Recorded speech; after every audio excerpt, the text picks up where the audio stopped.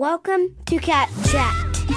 You are listening to Cap Chat Live. Cap Chat Live from the United Soccer Coaches Convention. Here is your host, Josh Tyler. All right, we are back. Podcast row. Liam O'Connell is with the United Soccer League, the USL. You're the president of USL. You oversee. Oh, you're the technical director, but you're the big guy of USL. It's a massive organization. Let's first ask what there's many facets of USL. In your quick elevator, 10,000 foot view. What's the different levels of USL? So, easiest way to explain it, we're the only entity in American soccer invested in operating in every sector of the game. Okay. Right? So, we've got men's, women's, boys, girls, youth, amateur, pro. But the key is, the way we're building out the ecosystem is it's all based on senior team soccer. Yeah. So, you have 3 men's senior team, Championship League 1 being professional, League 2 being amateur. Okay. On the women's side, W League is League 2's counterpart, right? Okay. What was PDL. Yeah. And now we're adding the Super League later this year, which is like the championship equivalent, so pro. Nice. Okay. And then Academy, USL Academy, is the player development model for the clubs invested in operating in our senior team leagues. Got it. So if you're going to see a USL Academy program, it's because it is directly tied into that men's or women's team as like a U20 reserve team. Got it. Okay. That's the intent behind it. And then beyond that, we also have USL Youth, which is a rebrand of Super Y League, long-standing competition. Yeah. The key for both USL Youth and USL Academy is we are not competing with MLS Next or ECNL or E64 or NAL or EAL. Or we are complementing those setups based off what the club and community needs. So, for example, in Florida, the USL Youth division that gets built out might actually be in like January, February. Because they have a gap in programming, a lot of those clubs at that time frame. Yeah. When their regional national leagues aren't scheduling games in that part of the winter. Whereas in Minnesota, it might end up being more of like a summer league still. Yeah. You know what I mean? And the cool thing is, like with USL Youth and USL Academy, you see an ECNL player pool competing against an MLS Next player pool. Yeah. Switchbacks are in partnership with Pride, right? Right now, which is a lot of ECNL players. Yep. But they also get to compete against Real Colorado, which is an MLS Next player pool, you know? So a lot of really unique things like that are starting to brew, which is exciting. And so, but USL's been around forever. Like, it's got to be one of the longest, right? I mean... Correct. So like the A-League that a lot of people know about was, like a former professional league. Even before that, and before MLS, was the USISL. Yeah. It was actually a pro indoor league that existed between NASL and MLS. Yeah. It was that league that eventually became USL, and then it was about 5 years ago, right when I joined the organization, that you saw the rebrand. Yeah. When I got there in late 2018, it was just PDL and USL Pro. And they were getting ready in 2019 to launch D3 Pro Soccer. Yeah. And that was when they created this vertical of Championship League 1, League 2. Okay. And that ecosystem now is being repeated, 100 times over, and in so many different communities. And now we obviously have the men's and women's pathway, which makes it complete, I think. Yeah. So there's talk, and you read about it, of there's a vote at some point for relegation promotion within the USL structure. Talk about what you can with that, though, but what will that look like? How does that structure, how would that play down? So it is something we are actively exploring. I think we got to give a lot of credit and respect to the ownership groups that got USL this far, especially those early investors, right? So we want to be very cognizant of the investment they've already made into the league and the foundation of USL. But it is something we're exploring and we're excited by, I think, for 2 main reasons. With things like welcome to Wrexham, you know what I mean? And the investment you're seeing in the game, like there's more American money invested in foreign soccer now than in some cases domestic. And like you can see there are more games of consequence as well. So fans want something to be on the line at the end of the season, regardless of where you are in the standing. Players do as well. It makes the games more competitive. It can accelerate player development when these games have more consequence and meaning. You know what I mean? And I think you can tell there's a lot of soccer fans in this country that spend more time following the global game. So we want to be a domestic representation of the way you see club football around the rest of the world. Right. So Pro-Rel is like a critical component to how football works in the rest of the world. So I think it's our responsibility to try to see if we can't introduce that into American sports. Yeah. But again, it's going to take time. The ownership groups and our board of governors will be a key piece to that decision-making process. Yeah, I see how that goes down. So interesting. I think it sets to opposite. You probably know it sets you guys apart from everyone else, and that helps. Yeah. That there's that aspect of it as well. How many?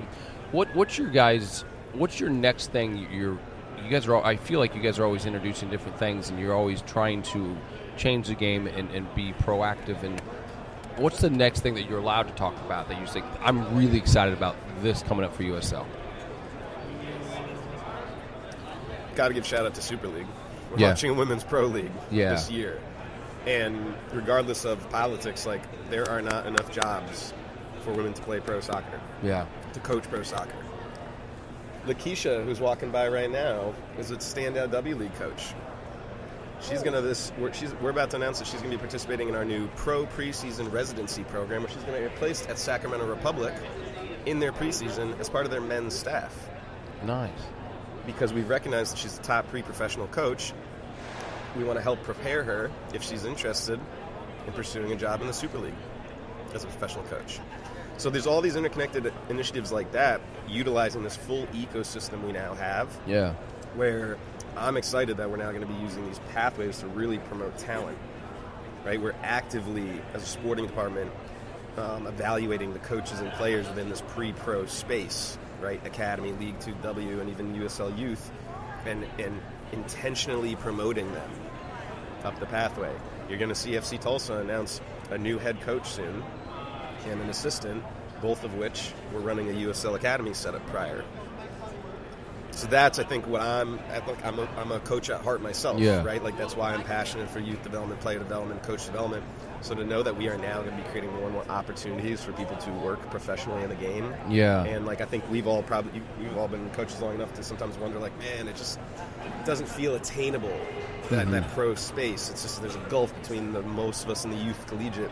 So now we're connecting that, which is really, really cool, I think. That is fascinating. And so, but your Super League, I know I bounce all over. Super League will be a Tier 1. Yeah. What's the timing of that league? Same time as NWSL, different. Very different. So that's, again, global representation, right? Yeah. We're aligning with the international calendar.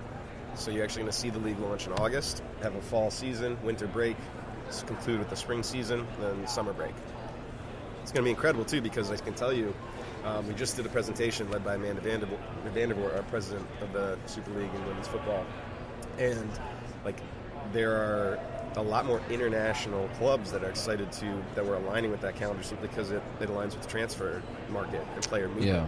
So again, like you're seeing now, granted it's not to the scale that you see transfer fees at the men's side, but there's now transfer fees in the women's football. And European clubs are used to spending money to acquire talent. Yeah. Guess what we have a lot of on the women's side domestically? Talent. Yeah. But so we're going to actively, like, Super League is going to become not just a place where young teenagers can step into professional women's football, but we also want to create a pathway to the Champions League. Yeah. We want girls to grow up in Tampa Bay to feel like they can play for the Tampa Bay Sun as a 16, 17, 18-year-old, and then if their dream is to go play for Juventus or Manchester United's women's team or Barcelona, we will actively build those relationships and those bridges as we already are on the men's side, and the hope, well, and the expectation is that we're also going to garner a transfer fee for that, which then we can reinvest into the next academy program, the next player, the next coach, building better training environments. So that's, I think, the piece that American soccer is just starting to unlock over the past few years with MLS and USL clubs getting in that space. Women's football can be in that space as well, and that's where we want to kind of differentiate ourselves from maybe the other versions of women's pro football that have existed in this country. Past, you know. And then I want to talk about your pre-professional teams. And I think that's a lot of it. I think the opportunity of what it provides for players is incredible. Oh, yeah. So talk about that pre-professional space that you guys have, and what that means for players listening to this or players that part of club that want to play. 100%.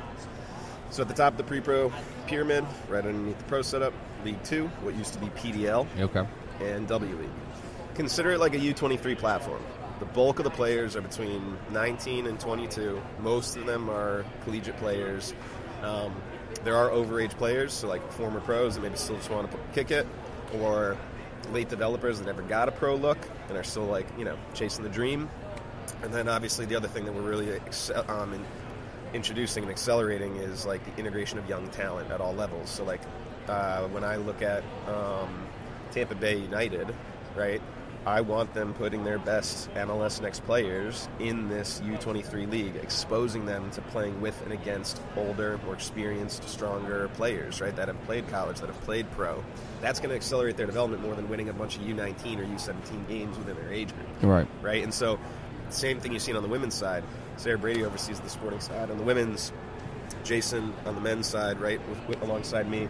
Like, Sarah has so many good anecdotes of players. There's a 13-year-old that was competing in the W League last year, and she was the assistant leader for her club. Nice. So, like, if you're good enough, you're old enough. Let's, like, stop holding players back in their age groups so you're going to win youth football games. Right. That's not helping the individual development of our top talents. So that's where we're really looking with this pre-pro space to, in academy, it's U20, and we require they have a minimum number of U17s included in that team. Interesting. And so... And then it's a recommendation for the senior team space, because obviously there's more on the line in that space, right?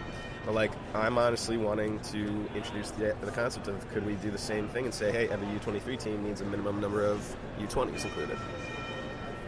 Yeah. So that's where it's getting unique. And then on the academy front, the other thing that makes it very unique, yes, it's designed to accelerate the development of the best high school age player, but it is not youth football. We have an overage rule. Up to 5 players, regardless of age, from your senior team can be dropped down onto this U20 game day. It's truly a reserve team experience. Yeah. So like Orange County last year literally played Brent Richards, a 33-year-old, 10-year vet, in numerous U20 games. Because he was like coming back from an injury, they want to get his legs under him, but also it's an educational experience for the rest of that back line playing alongside him, learning how they want to position themselves in a mid versus low block based on their model of play, or how they should build out of the back. Like, it's almost like this player coach on the field in that moment. Yeah. And also, it's like, you also want to see, like, okay, if you're my best right back coming up the pipeline, I want to see how you do playing with and against senior team footballers. Yeah. So that's why it's, yes, the pre-pro space is cool, because we're getting into so many communities. We're going to have 130 League 2 clubs this year, 85 W League clubs in just year 3. Wow. Like, and then all of them are building academies, and within academy, it's also this tie-in of the pros being in that space as well. Yeah. Like TBU doesn't just play the Villages and Weston, they also get to play Miami FC and soon to be the Rowdies in that space too. Yeah. Miami FC just signed 2 19-year-olds from Italy who came through Serie A academies because Notarino's their head coach. They just signed David Mejia, a 20-year-old U20 Peru national team player who came from Atlanta United. Like, those guys are signed to the pro team, to pro deals. But if they're not getting minutes, they're going to be playing on that U20 team. And that's incredible. That's pretty cool. Yeah. And now TBU is like, that might actually be a more meaningful game than our MLS Next game or our ECNL game. And like, I'm not saying that's the intent, but like, I'm letting the clubs make that decision on a week by week, game by game basis for what those players need in their pool. And I think that, because what I like what you're doing with your Super League is you're aligning with the international calendar. I think the college game, it's so obviously it's quick. It's a lot. You have a lot of injuries. You're playing twice a week. You're training, and then all of a sudden there's done. And so that's why I love the pre-professional space for college players. Like, you got to continue to play. Like, you can't go home and just and play Xbox all summer, like, and do nothing. Like, you see it. Like, you come back as your sophomore and you just gain 20 pounds. And so and we wonder why we haven't reached our potential as a footballing nation. Yeah, because the best teenagers in developed football nations, they're introduced into men's and women's football as soon as developmentally appropriate. Yeah, and they're playing year round. Like, and you don't go home and sit in your room. Yeah, college is a U22 space for the most part, U23-ish space. Like, so food for thought, I suppose, right? Yeah. That's what I love what you guys are doing. So, and I know we're on a tight budget, or tight time. I'm going to ask you. I got rapid fire. I like to ask everyone. Here we go. Cake or pie? Cake. Cats or dogs? Wolf, but I have a cat, so I'll okay. Cats. Text or call? Text, for sure. Favorite movie of all time? Inception. Oh, interesting. Trippy. Okay. All right. That's okay. Would you rather be hot or cold? Cold, you can always put on more layers. I love it. Everyone says hot, and I said when you get hot, you sweat and you stink, but when you're cold, I stay inside during the Florida summers a lot. Yeah. If you could have one superpower, what would it be? Time control. Interesting. Do you put cheese in your chili? I don't eat chili. Oh. Okay. Not a big tomato guy.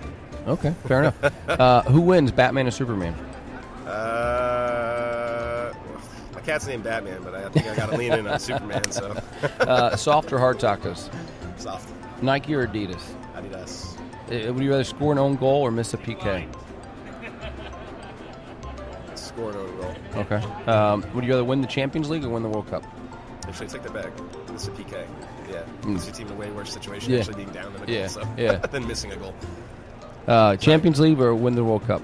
Win the World Cup. Okay. Nothing like it. Awesome. It's on my to-do list, by the way. To win the World Cup? Of course. Yeah. I want to have a World Cup winners medal someday. Nice. Won't be as a player, but hopefully as some version of an administrator or coach. Yeah. Nice. Okay. We got to build the system that allows American soccer to realize its potential first. Then. Yeah. I like it. All right. I know you're in time, so Liam, I really appreciate your time for the USL. I think I'm sure. I mean, like everyone was there. I could talk to you for hours about what USL is doing. Let's do a follow-up later in the year. Yeah, I appreciate it. So, Liam, I appreciate your time, and have a good rest of the convention. Thanks so much. Appreciate the opportunity, guys.